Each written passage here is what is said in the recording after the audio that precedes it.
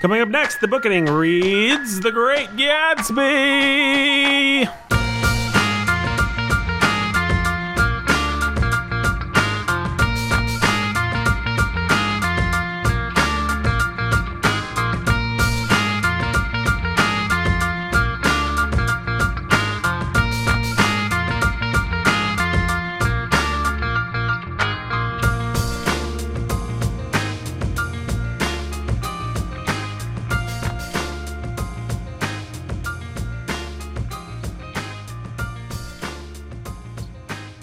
Hey everybody, welcome to The Booking. This is Nathan. I am your humble and obedient host, and we're starting over. We did a dud take. Maybe I'll put it on the end of this episode or something. You can hear what a dud take sounds like.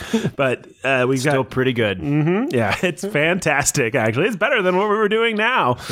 We like to keep things at a certain quality level here, and I mean, not too good, not too bad, but just here, where we're at right now. If it was too good, then it would set expectations too high for the next episode, and we can't have that. No. We need expectations to be exactly where we want them to be. C+. C+. That's what you aim for, a C+. You get a C+. You get a C+, if you're good at what you do. Yeah.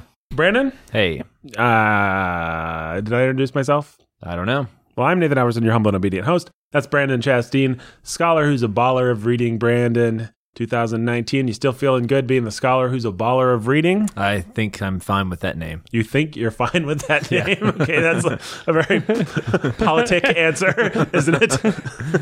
This is my year of being very political. I think I'm fine with that name. Yeah, I'm going to try out for some politics here in 2020. All right. Getting ready. Hey, we should introduce the other person that's here with us, Brandon. Let's do it. Why don't you do the honors? This year, he is still known as the pastor who is a master of reading. It's Jake Menzel. Well, hi. Also known as the CEO of Warhorn Media. Why don't you ask him how he likes the titles, if he's still happy with them, if we need to change anything up? Is this how we're going to do this? Mm-hmm. Are you still happy with your titles? Would you like to change anything up? If I answer yes. You don't know what you're going to get. Yeah. You're leaving it wide open. So yes Nathan. to the first and no to the second. Okay. Yeah. Yeah. Yes, no. You are happy with your titles. No, you got to ask me to interpret. Oh, Brandon, will you interpret it, please? Yes, he's happy with his titles. No, he doesn't want to change it up. He doesn't want to change it up. No. I think he's kind of worried about what you might do if he decided to change it up. I was going to call him Beastmaster Funky Town. He was going to call you Beastmaster Funky Town. Totally. Let's do it. All right. Totally, let's do it. Introducing Beastmaster Funky Town. Oh, what's Jake up, y'all? Me, That's an interesting title to have to live up to. Hey, I think he's going to do it. I don't know. I think Jake will make a fantastic. He's got my vote as Beastmaster Funky Town for sure. I mean, he has those Winnie the Pooh characters under his foot. Yeah, he does. Beastmaster. Heck yeah, man. And we all, I mean, who can listen to Jake and not think of the word Funky Town? That's what I always think of. That's my question. The song's always running through my head when Jake walks into a room. He does generally walk in slow motion with strobes going. I don't think too hard about it, actually. I probably should have thought harder about it before I said it, but hey. Probably. Hey, there goes the airplane. Indicating baggage. Check the part of the show where we indicate the baggage. Or, that was a weird way to say that. We don't indicate the baggage. The part, well. There it is, the baggage. Yeah, there's the baggage. Moving on. Oh no, Brandon, watch out. Baggage is falling out of the plane. Oh no, hit me. Oh, I'm dead. Brandon's dead, everyone. You're going to have to get another person to fill my spot. The sound of Ghost Brandon we're hearing right now. Yeah. We'll just have Ghost Brandon do it. Yeah. Okay, hey guys. All right, so Jake's going to be Beastmaster Funky Town, and you're going to be Ghost Brandon. Ghost Brandon. For 2019, hopefully we can bring back the real Brandon. Our show has become a crummy DJ show, by the way, not Beastmaster Funky Town and Ghost Brandon. Hey, ooh, Nathan, booing right at you. Ghost Brandon is such a lame, like, DJ sidekick character. I mean, obviously, Beastmaster Funky Town is an awesome. That's fantastic, totally. Right? Especially that since I died getting hit by like somebody's suitcase. Somebody's suitcase that fell. I'm gonna make that my new handle on social media. I think you should. You should. I think you should. Beastmaster Funky Town. So baggage hit Brandon. All right. And I'm dead. He died. Now I'm Ghost Brandon. Ghost Brandon, though, still maintains your memories. Do you, when your brain dies and you become a ghost, do you maintain? We can ask you this question since you're here and you're dead and you're a ghost. Do you still have your memories? I do. Sweet. Yeah. Wonder how that works. I guess it's not all connected to the cognitive processes of your brain. I guess not. We're more than matter. We are more than this crude matter. Yeah, we're more than just matter and synapses. Synapses. All right, in your face, Radio Lab. Who do we want to? So baggage check is what happened is when that plane went over, that indicated baggage check, which is the part of the show where we talk about our baggage. So we'll go with Ghost Brandon first. What baggage did you bring to The Great Gatsby? To The Great Gatsby. I read Gatsby in high school, and I don't think I really understood a word of it because I don't really remember any of it. Right. And so now I've reread it. In college, as an undergrad, so my freshman year of college, I read This Side of Paradise on the recommendation of a friend, and I loved it. I thought it was fantastic. The writing won me over, his poetic prose that you see in Gatsby. So I was quite a big fan of This Side of Paradise, though I never went back to Gatsby until now. So what my thoughts are on Gatsby, we will find out. I'm excited to hear those thoughts, Brandon. Thank you, Nathan. Jake, same question. Gatsby's one of those books that I would have never read in high school because it was assigned, and so I didn't. And I am 98% sure I listened to this book on audiobook while I was painting. I spent first year of marriage, and so straight out of college through pastor's college, training for the ministry as a commercial painter up in Indianapolis, which is about an hour commute.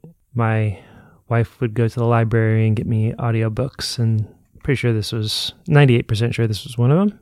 Listened to this driving to and from Indianapolis. So this was my second time actually reading it, and then I've seen at least the DiCaprio version of this movie. Did it make a deep impression? Did you? I guess you didn't even remember. You say this as if you didn't even remember. You're not 100% sure that you actually. I remembered read it as I was reading it. I must have read it before. Could it be DiCaprio residue? No, it couldn't have been DiCaprio stuff. DiCaprio residue. Spontaneously combusted in your mind. No, it wasn't. No, it was moments in the book itself. I hear a kind of a theme going on here, but yeah. Yes, that's what I'm trying to tease out, and I'm thoroughly disgusted by the term DiCaprio residue. I'm not. You're happy. It makes you happy. Yeah. Great. Nathan, what's your baggage? Well, my baggage is, this continues with the theme that Brandon was just noting, which is that I want to say I've read this now. I'm actually not quite sure. It's possible that before today, or before the bookening, I'd only read this novel once, but I think I'd read it at least twice, maybe 3 times. I'd read it, I know, in high school, and then I think another time, I actually think not that long ago, like maybe just a couple of years ago. But I would say this is one of the number one novels, and I suppose this will be a segue into our conversation because I don't have a lot of baggage with it. I guess I'll say I like the era.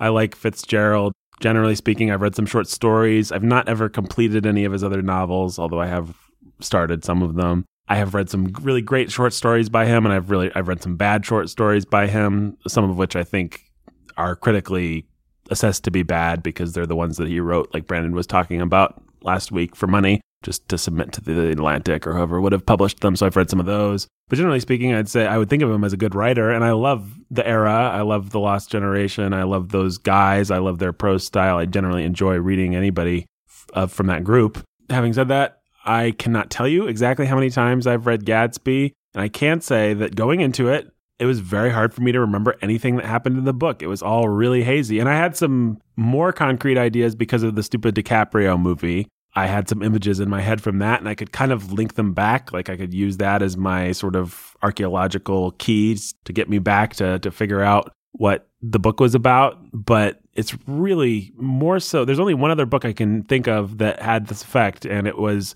The Stranger by Camus. Is for whatever reason, I don't know if it was just the time I read it or whatever, but it's very hazy in my mind. Like, and it's not been that many years, you know. I mean, there's certain books that are hazy because I read them when I was 10, but Great Gatsby's not like that. I've read it a number of times, and yet for some reason it's never quite stuck. And yeah, so let's just answer that. Let's just get right into that to start with.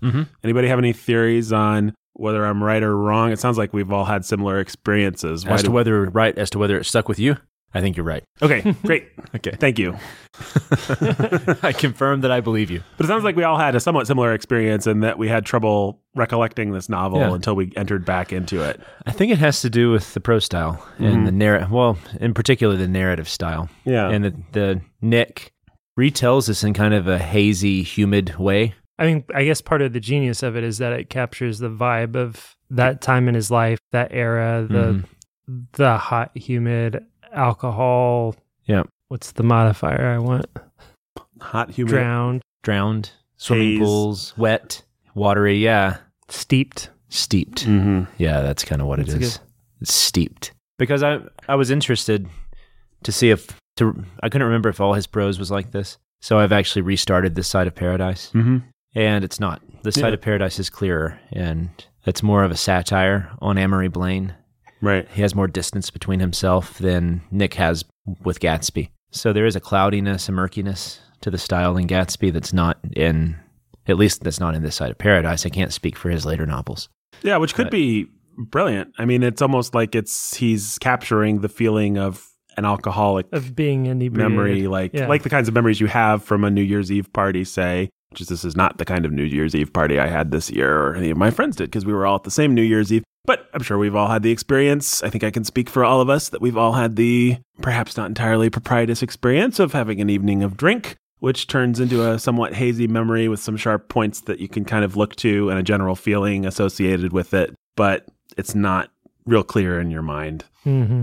This novel is, maybe Kind of like that. And Yeah. it kind of captures, okay, guys, we've all had too much to drink in this room before. So it captures that at times the euphoria, at times the confusion, at times the Sickness. sickness. Yeah, absolutely. But it really mostly captures the depressed aftermath, I would say. Yeah, the hangover. Yeah. Yeah. And that's a lot of what this book is like, This book does kind of just feel like a hangover. yeah. That's interesting. And it sort of goes away like a hangover after you read it. It's just like, well, that was pungent, but then And yeah. it sort of drifts. Yeah. I don't know that it's going to this time because we're doing a couple of podcasts about it, so it might stick more for all of us this time. Yeah, we read it differently, and Right. we're discussing it. And I'd never discussed it before. Yeah, it's like I said, I had completely forgotten that I had any contact with this actual book, but I knew this story. I watched it.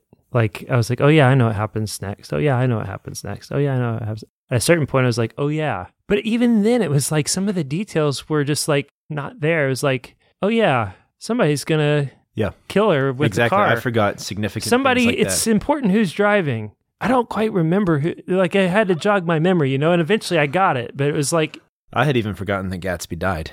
oh yeah. Which is pretty bad. Well, no. he I spent a significant amount of time. I know that he comes to a ruinous end. Does he get exposed as a bootlegger to the FBI? Does Tom call somebody? Is there a hit? Like, it just took me forever to like remember all of these things that I already knew. Like, and once we got far enough into the story, I remembered certain of those things. But it was just like, and I'd seen this stupid movie too. Yeah.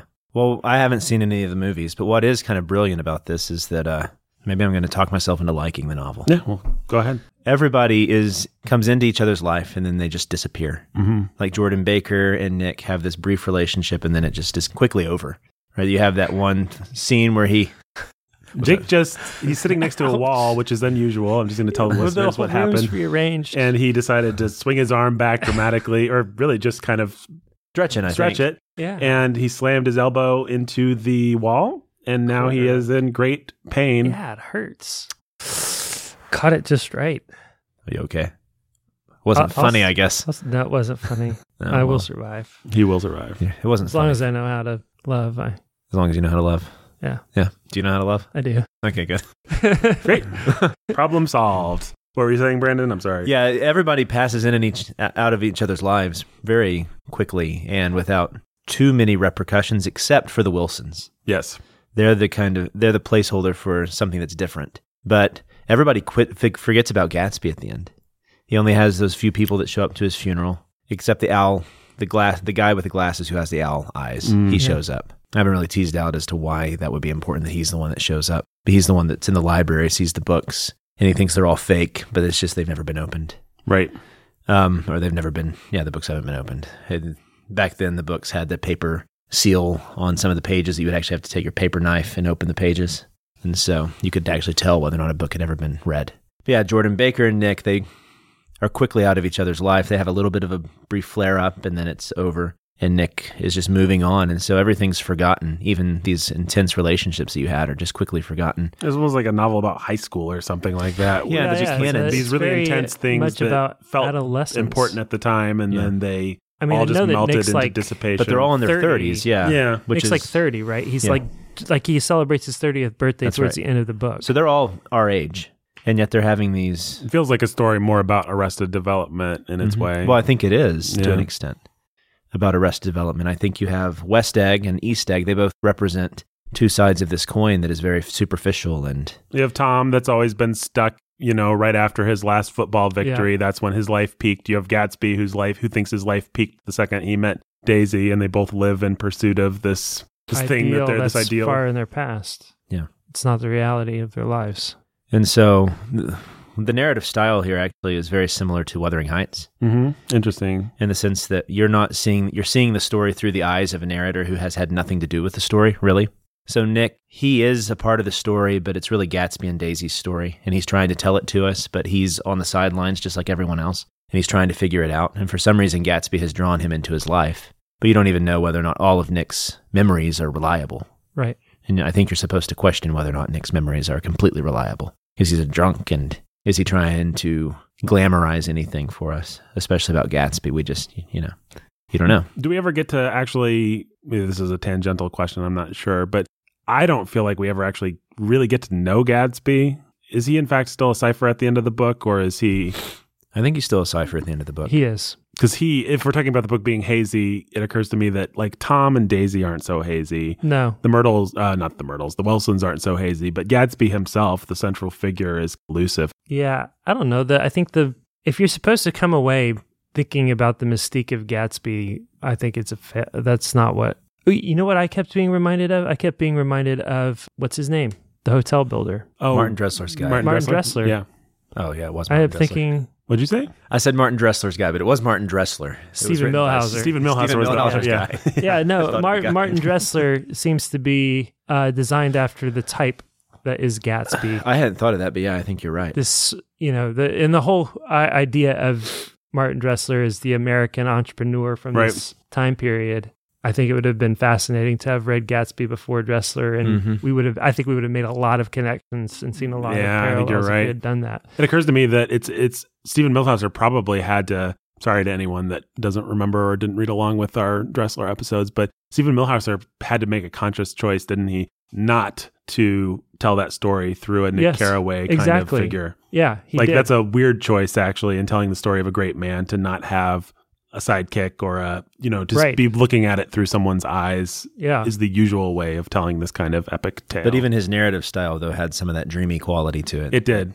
Of all the books that have this sort of golden haze over them, or I don't know if I'd say golden, maybe that's just the wrong cliche. Just but a haze. A haze. These are probably the two. Yeah, and we're both dealing with two people who they idealize everything they come into contact with, and they're able to then turn that into gold, into the American dream, but not really. And that works out with their women, and it works out with their business and their lives. Stephen Milhauser makes himself out of nothing. Right. He decides he's going to be something. You mean no? You're doing a reverse branding. Man, I just Reverse me. I'm going to blame you for it. Right. Blame me. Martin Dressler decides he's going to make himself out of nothing. Right. The self-made American entrepreneur type, pull himself up by his bootstraps, and he's got this sort of like idealized view of everything, and he's striving after some ideal. Mm-hmm. And what's interesting, it's almost like there's this moment in Gatsby where Carraway's explaining that Gatsby could have done something really great and really creative and really special, but he got fixated on Daisy. Right. And if he hadn't gotten fixated on everything, became then about Daisy. But if that had never happened, he could have done something. It's almost like Milhauser's telling this story of, okay, what if Gatsby never got fixated on Daisy? Right. Then what? And then it gets extraordinary and fantastical and Right. fun in that way.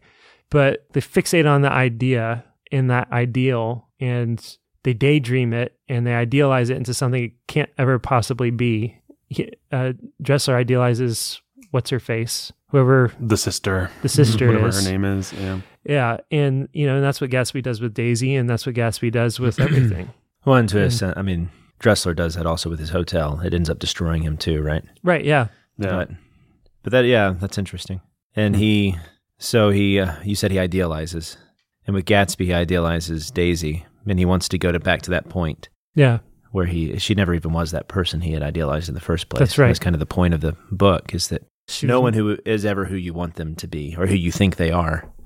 And Tom knew that. Yeah. For all of his stupidity and all of his faults, Tom knew Daisy. Mm-hmm. Mm-hmm. And Gatsby didn't know Daisy. Right.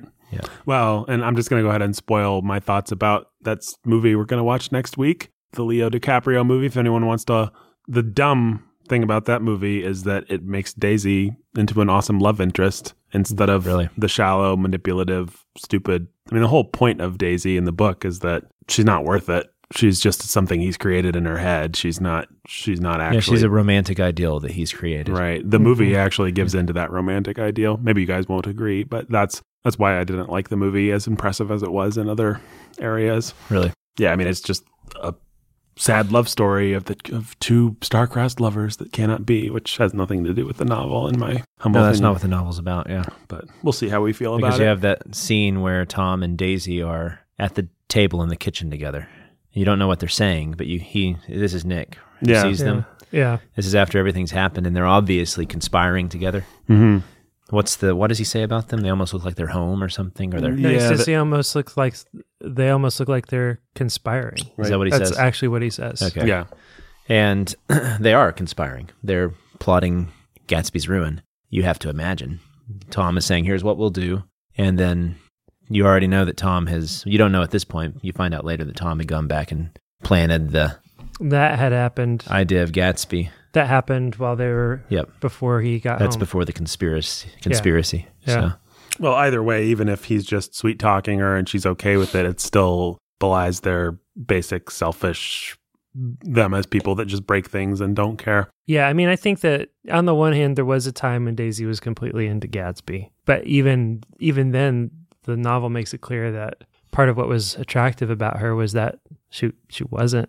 Right. But the fact that they were writing letters to each other all the way through the war. Yeah, I don't doubt. I mean, I wouldn't say that Daisy wasn't ever worth something, but she clearly made a choice at some point in her life to be the kind of woman that she is and to accept a high standard of living from Tom and to be indolent and to not care about her children and to live at the kind of dissipated lifestyle that she's living. She made a choice against whatever notions Gatsby thought she had. And he does not win her back from that. And she's never even really tempted. She was never actually in play. What she was angry. Yeah, maybe she would have had an affair with him. Nostalgic. Maybe she did. She did, yeah.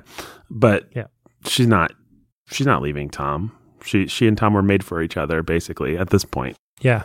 Whatever she used And that's to be. what she realizes. Right. And that's what Tom knows. Right. Yep. Well, in terms of the style, I just wanted to finish that thread up a little bit. What is it? Because I think it is the story, but what is it about the way that he tells the story that does give it that haze? Like, why do things not... We said he's doing this effectively and purposely, most likely, but what is it exactly that he's doing? One thing I noticed, and this can get us going, is he would skip over things that you were told happen. Like, or he would jump ahead. Yeah. So Gatsby invited him to go on his seaplane or whatever that was, the first time he ever meets Gatsby. We never even get that scene. Right. We only find out that it has happened because he skipped weeks ahead or something, and you don't really ever have a clear sense of time as to where we are within the summer. Yeah, so the way that he jumps around is, I think, a big part of that. And now here's the chapter where I'm going to tell you who Jay Gatsby really is. Yeah. I'm only telling you this now as a placeholder for there was some time passing, and so I don't know. But this is going to come up later and figure in later, but I'm telling you here for some reason. And then, then he's like, well, and this is the night when he told me about the thing. Mm-hmm.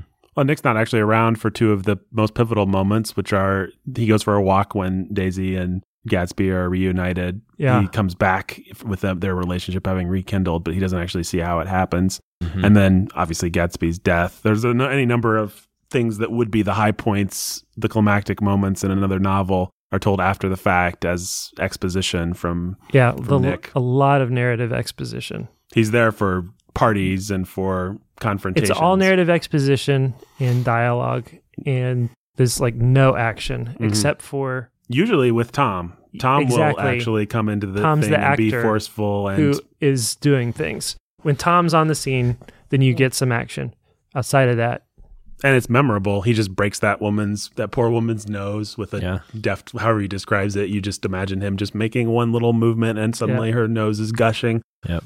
It's pretty brutal stuff. yeah, and he's going to come up, charge up, and be confrontational with Gatsby. Yeah. We're going to see him driving. We're not going to ever see what's going on in the other car where Tom's not. Right. Mm-hmm. Well, that's the other big climactic moment. Somebody dies, Daisy runs someone down, and we only hear about it after the fact. Yeah, you don't actually see it happen. Right. That's interesting. The other thing I kind of thought was he doesn't, his style, to get a little bit more specific just about the way he words things, it's great. It's also an interesting style in this book because it doesn't actually give you a lot of concrete images, at least not the way that I imagine things. The example I pulled out was, he smiled understandingly, much more than understandingly. It was one of those rare smiles with the quality of eternal reassurance in it that you may come across 4 or 5 times in life. It faced or seemed to face the whole external world for an instant and then concentrated on you with an irresistible prejudice in your favor. That's one of my favorite paragraphs in the whole book. It's also, I don't know what that smile looks like, you know? No, but that's... It's a beautiful but you know the sense. It's a beautiful piece of writing, and it gives you a feeling, and it's like poetry, but it's not image poetry. You know what I mean? Yeah, it's just emotional poetry. Yeah. It's evocative. Which is, his style is very evocative as opposed to, like, I don't really know what... It's emotionally evocative in a sense. Yeah. Right. It's not visually evocative. Yeah, because for example, I don't really know what Gatsby's house looks like. Right. But I do get the sense of what it must feel like to see Gatsby's house. Right. Yeah. Same thing for the characters, actually. You know, you get a sense of them as types, as archetypes even. You know, his next girlfriend is going to be laying on the couch and she's going to be kind of indolent and still and everything. She's balancing something invisibly on her chin. Right. So that gives you a sense of, it's like, I know people like that, but I don't instantly conjure up a picture of her. Right. Yeah, the closest you get, again, is Tom. Mm-hmm. You know that he's muscular. He has a hunk of muscle behind his neck. But he really stands out, actually, in the novel, doesn't he? Yeah. Yeah. Yeah, it's almost like everybody's a ghost except for Tom. Yeah, it's interesting. Even the sort of archetypical characters on the fringes, like the Jew, and they're all... shades. Well, I would actually say the places where he does get into image stuff are some of the places that are weird for me. I've never cared for... I actually do. I have one memory of reading this when I was a kid or when I was in high school, which is that the eyes of Dr. Eckelberg or whatever, the chapter 2, I think it is, really confused me at whatever age I was. Like what was even going on there? Yeah, like I didn't understand that it was a billboard for the longest time. And I was just like, what is this? And it took me forever to figure it out. I don't think I hate to date myself this much. I'm not sure that the internet was a thing that I could just figure it out. I could just check. Or if it was, I would have had to like go to the library and log on. But it comes back, doesn't he? Eckelberg? Yeah, it comes back and it drives, it in a, I think, kind of cheesy way, drives the narrative at the end with Wilson being like, I'm being looked upon by God. And, well, that's where the plot bothered me a bit there at the end, because I think it's just him really trying his best to tie this to early, late capitalism, whatever you want to say, and commercialism in the 1920s, and going off the deep end with the whole West Egg, East Egg stuff, and his exhaustion with American capitalism, and it was becoming more of just an allegory at that point. What is it that you don't buy would happen to these people organically? I get at the end that, what am I going to say? Tom was the one who went back and told Wilson, right? I just didn't get the sense that he had convinced us that Wilson was the exact sort of man who would then go hunt this guy down and shoot him in his pool. I was pretty unconvinced by that. I thought it felt a little bit... Tom, the guy who can't stand up to his wife? Yeah. I thought it felt... I mean, maybe this guy would, but I didn't feel like Fitzgerald had really convinced me there. Yeah, you have a couple of big asks. You have to believe that the Daisy just gets away blithely with murder and there's no investigation or anything. But what really bothered... So standing before him, Michaelis, whatever his name is, saw with a shock that he was looking at the eyes of Dr. T.J. Eckelberg, which had just emerged, pale and enormous from the dissolving night. And so this is the character that's supposed to be connected to God in the mind of Wilson. And so what you have is Fitzgerald's playing on this trope of the simple-minded yokel, who's the peasant, Right. Yep. being taken advantage of by the big machine. Yep. And so finally he's going to come back and he's going to be the one who throws a wrench into the machine. But in Telltale fashion, he really doesn't throw a wrench into anything. He just kills the other dreamer, the other person who's just ancillary to everything, and the machine gets to keep going and chugging along. Right. That felt to me, that just felt like cheap allegory. I really wasn't convinced. Well, I'm also not sure I buy the moral of the allegory. Like, Yeah. the Toms and the Daisies lost and the Gatsbys won in real life. We are the generation that comes from the Gatsbys of the world, not so much. Yeah, the Trump is a generation. West Egger. Yeah, exactly. Trump is not an East we were Egger. touching on this a little bit last episode. Yeah, I felt the whole fantasy, we live in a whole fantasy world that the West Eggers just also lived in. And I felt like I felt that particular part of the novel was pretty cheap. I felt like he was being manipulative. And I didn't feel like he was doing me any favors there. This is not a typical question for the book ending, I don't think, but might be fun. How would you have done it? I actually don't. I've thought of this and I don't know how I would have done it. You have to have Gatsby's empire, you have to have his dream collapse somehow. Right. Right? Yeah. I don't know if you have Tom kill him because Gatsby just won't leave and he tries to come into the house or something. I don't know. How would you do it? I mean, it felt like it was building towards a violent confrontation with Tom. That's kind of what you're supposed to think. My instincts were going there. And I think that he pulls that away from us because, again, he wants to go for this powerless gesture. I think I'm happy with everything up to the point where Gatsby's now waiting. And I think I would have forced Gatsby to make a decision to take the fall or not, and to leave his past behind. Mm-hmm. And if he leaves his past behind, it can ruin him, and that's fine. Either way, he may end up ruined, but he's got to have a decision to leave the past behind or not, to take the fall for Daisy or not, to realize and accept who Daisy is and who she's become. And just, or that's not. true. Well, that would force vitality onto Gatsby. Like he would become, that was a very pretentious sentence there. Sorry, guys. That would force vitality onto Gatsby.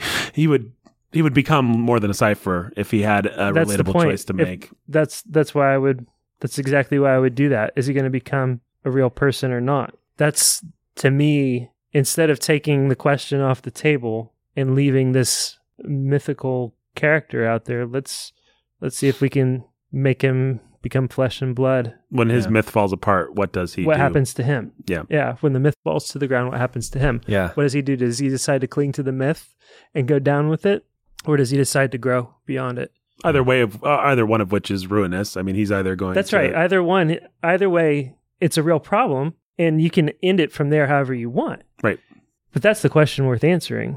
In my mind, I would go for it. Mm-hmm. Well, and if you tell that answer, you might, like, one of the things that I've never understood is Nick's relationship with Gatsby is, like, he tells Gatsby, what's his last line? The thing that he's always happy, he said, you're worth a whole bunch of them or something like that. Yeah. Like, why does Gatsby inspire this in somebody? We never really know. He then turns around and says that it wasn't true. He never thought much of Gatsby. But he says he's always glad he said that. Like, it was heartfelt in the moment, at least. It may have been heartfelt in the moment, but I think more of the point was that he left a positive. Somebody said something nice to him, right, at the end of his life, when everybody he'd ever known was just a leech. They're a rotten crowd, I shouted across the lawn. You're worth the whole darn bunch put together. I've always been glad I said that. It was the only compliment I ever gave him because I disapproved of him from beginning to end. Yeah, that's right. And he may have actually meant it, but all he means by it is, I think that you're a terrible person. Yeah. You're still better than all these. But you're still better than all these much more terrible people. Right. Yeah, so I think that, this is helping me really put a finger on what kind of bothers me about the ending of this novel. I don't particularly think The Wasteland is a very successful poem either. I know I used to love The Wasteland. I think it's fine, and I think it does a successful job of showing us what modernism thought about the world at the time. Right. And I think this is trying to do this sort of, he was a big fan of The Wasteland. For those who don't know The Wasteland, it's T.S. Eliot's, some think it's his best poem. It's where he largely took a bunch of excerpts and quotes from older literature, put them into this poem where the whole point was that modern man can no longer make sense of the world rationally. It's all broken up and in ruins. And that we're left with art, we're left with trying to shape and make some sort of sense out of the world through art and philosophy. And you can see the same sort of thing here with Gatsby. Gatsby is the attempt at the American dream, and he's trying to show that it's impossible to even know what the dream is, because the dream is killed and fades. Who knows what it is? You have all these other people trying to make sense of Gatsby. Wilson, even in the end, doesn't understand Gatsby because he kills Gatsby, and he's the wrong person. Right. He wasn't supposed to kill Gatsby. He was supposed to kill Tom. So I get what he's trying to do there. It just feels like a cheap way to treat the story. I think he wanted to go for an allegory, but he didn't do the work to convince me this was allegorical in the beginning. Yeah. This was Nick's attempt to tell this story. It was close to a Deus Ex Machina, I suppose. Yeah, it just feels a little arbitrary. And like if Tom, it would be stupid, for example, it would be too obvious if Tom just murdered Gatsby and it was just like, you see, the rich feed on the... Yeah. And they don't let you, but at least the point, there'd be a kind of clarity to that. But if you wanted the ambiguity, you let even Gatsby's, like Jake's saying, you let Gatsby's attempt at being Gatsby die. Right. I mean, maybe it's not a better novel for that, but it's something that's striving for some... But at least it's some moral clarity, as you put it, or whatever. But at least it's not this cheap literary device of just trying to force your narrative to do something that it... And so then he starts making it where George is suspecting his wife and he's getting sick. And you're just like, who is George? He's starting to seem just like a tool as opposed to an actual character. Mm-hmm. Right? I mean, I'm sure there are plenty of people out there that disagree with this take on it, but I was frustrated by that, largely because a lot of modernism and their attempts to twist things to make their message, to defend their message just frustrates me. So. Yeah, I don't know that I was consciously frustrated by it, but now that you bring it up, I mean, I didn't think to be annoyed by it. But for example, I know this is a book that I have a troubled relationship with. Midnight's Children is a very postmodern book, but at least he convinces you from the beginning that there's some allegory to it. Right. And so at the end, when it becomes very allegorical, it pays off. Right. He's earned it. Gatsby doesn't really do that work. Yeah, that's my biggest gripe. I actually kind of like this book. Yeah. I don't want people to leave saying that. I mean, I actually like this book a lot. Yeah. I think Fitzgerald's a fantastic writer. I think overall this book works. I know people tend to think that I hate every single classic book that's ever been written. Whenever you feel like criticizing anyone, just remember that all the people in this world haven't had the advantages that you've had. That's right, Brandon. I know. Fitzgerald hadn't had the advantages of moral clarity and biblical knowledge and... If only he had. A great podcast to discuss Gatsby didn't have the advantages that Carraway had, just like that. Yep. I mean, okay, so if you're going to argue against what Brandon's saying, you could argue that it's actually Carraway's story, even though it's called The Great Gatsby, and it's the story of these people that he met and this thing that happened. It's more about the impact on him. So it's ultimately sort of doesn't matter how Gatsby's resolved. Okay. Okay, whatever.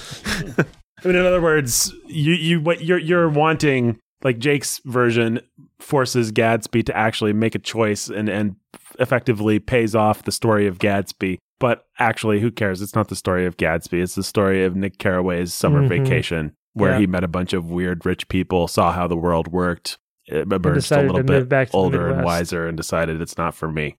I'm still not saying the ending's great, but from that point of view, from that vantage point, it's more excusable because... It doesn't really matter. It's not Gatsby's story. He really is just a cipher, and intentionally so. If that's the case, then I would have been fine with just even more ambiguity. Like you have that section, that really actually beautiful section where he's talking about his Midwest. Yeah. It's one of my favorite parts. That's my Middle West, not the weed or the prairies or the lost Swede towns, but the thrilling returning trains of my youth and the street lamps and sleigh bells in the frosty dark and the shadows of holly wreaths thrown by lighted windows on the snow. That's actually where he does kind of get very concrete with his imagery. Yes. It is very... because the Midwest is what's concrete for Nick Carraway. Yeah.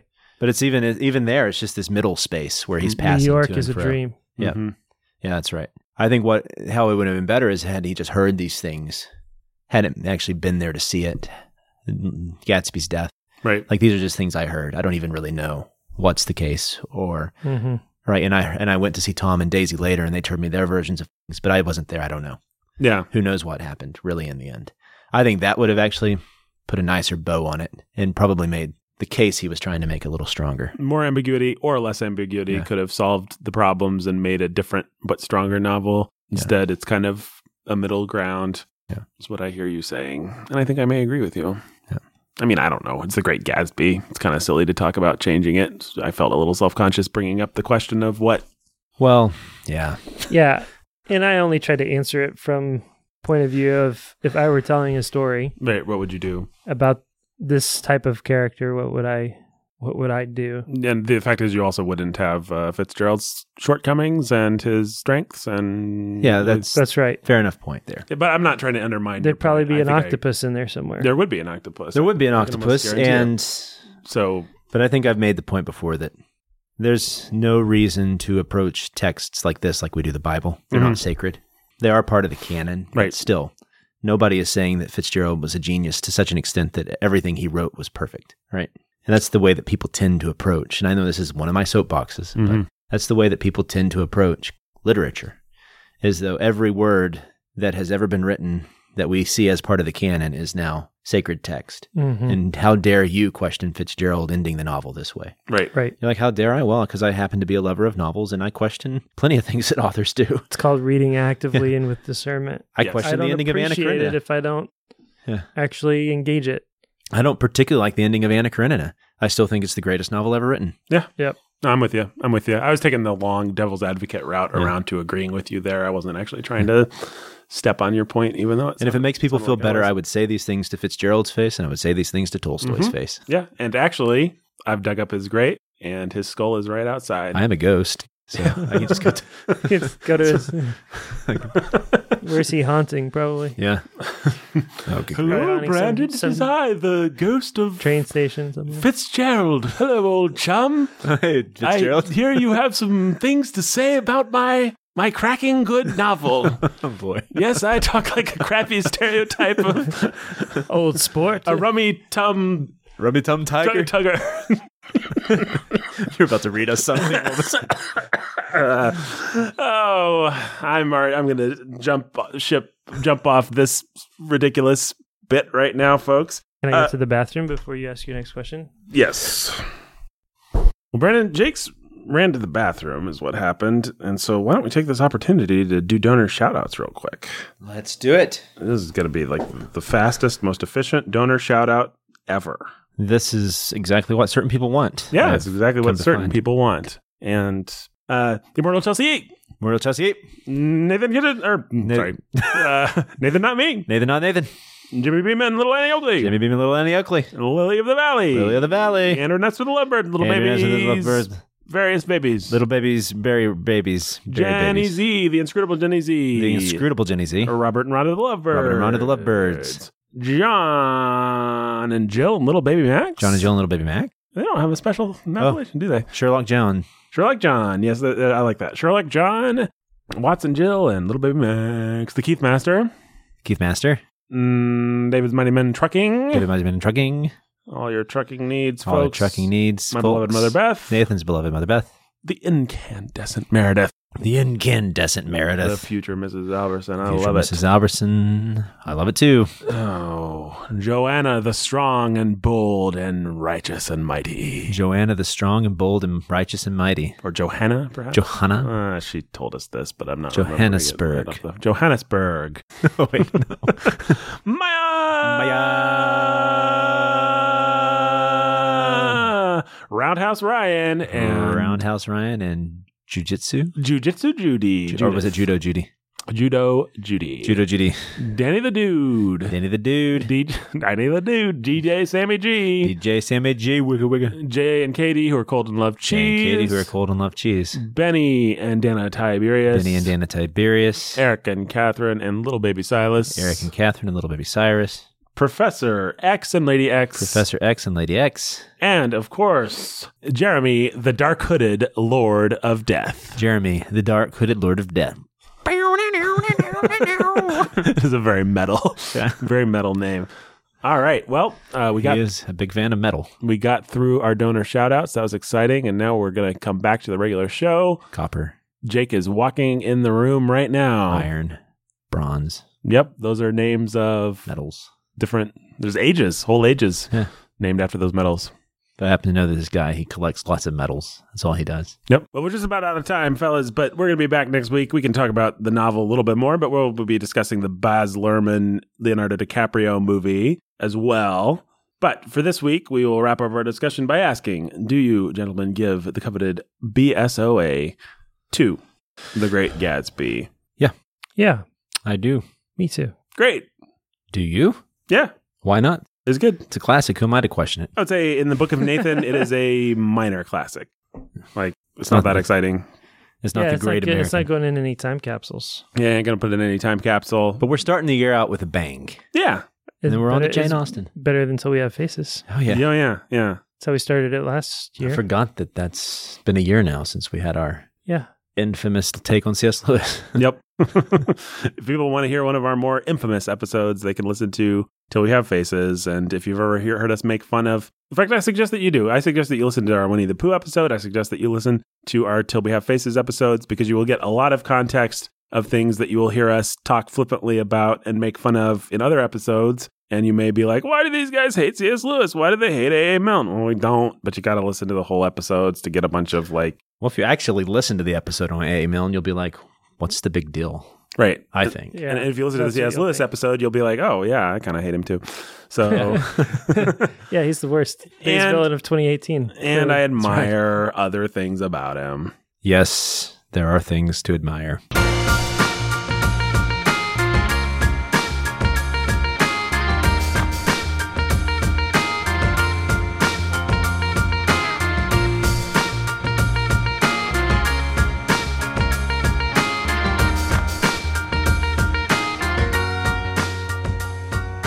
Bookening was written and produced by me, Nathan Albertson, performed by Brandon, Jake, and me. And you can go to patreon.com/thebookening to support us. You can go to Apple or wherever you listen to your podcast to leave us a nice review, which Brandon's going to dictate for you now. Oh, am I? Mm-hmm. I'm not apt to do this. Brandon is not apt to dictate a review for you. No, they're not apt to do this. Okay. But the Bookening rocks. I'm not apt to do this, but the Bookening rocks. Yeah. It's a nice, short, simple review. I love it. Thanks for listening, folks. We'll be back next week. We're going to watch the Baz Luhrmann, Leonardo DiCaprio version of The Great Gatsby and discuss it. So it'll be this episode of The Bookening next week doing that. Wahoo. Wahoo.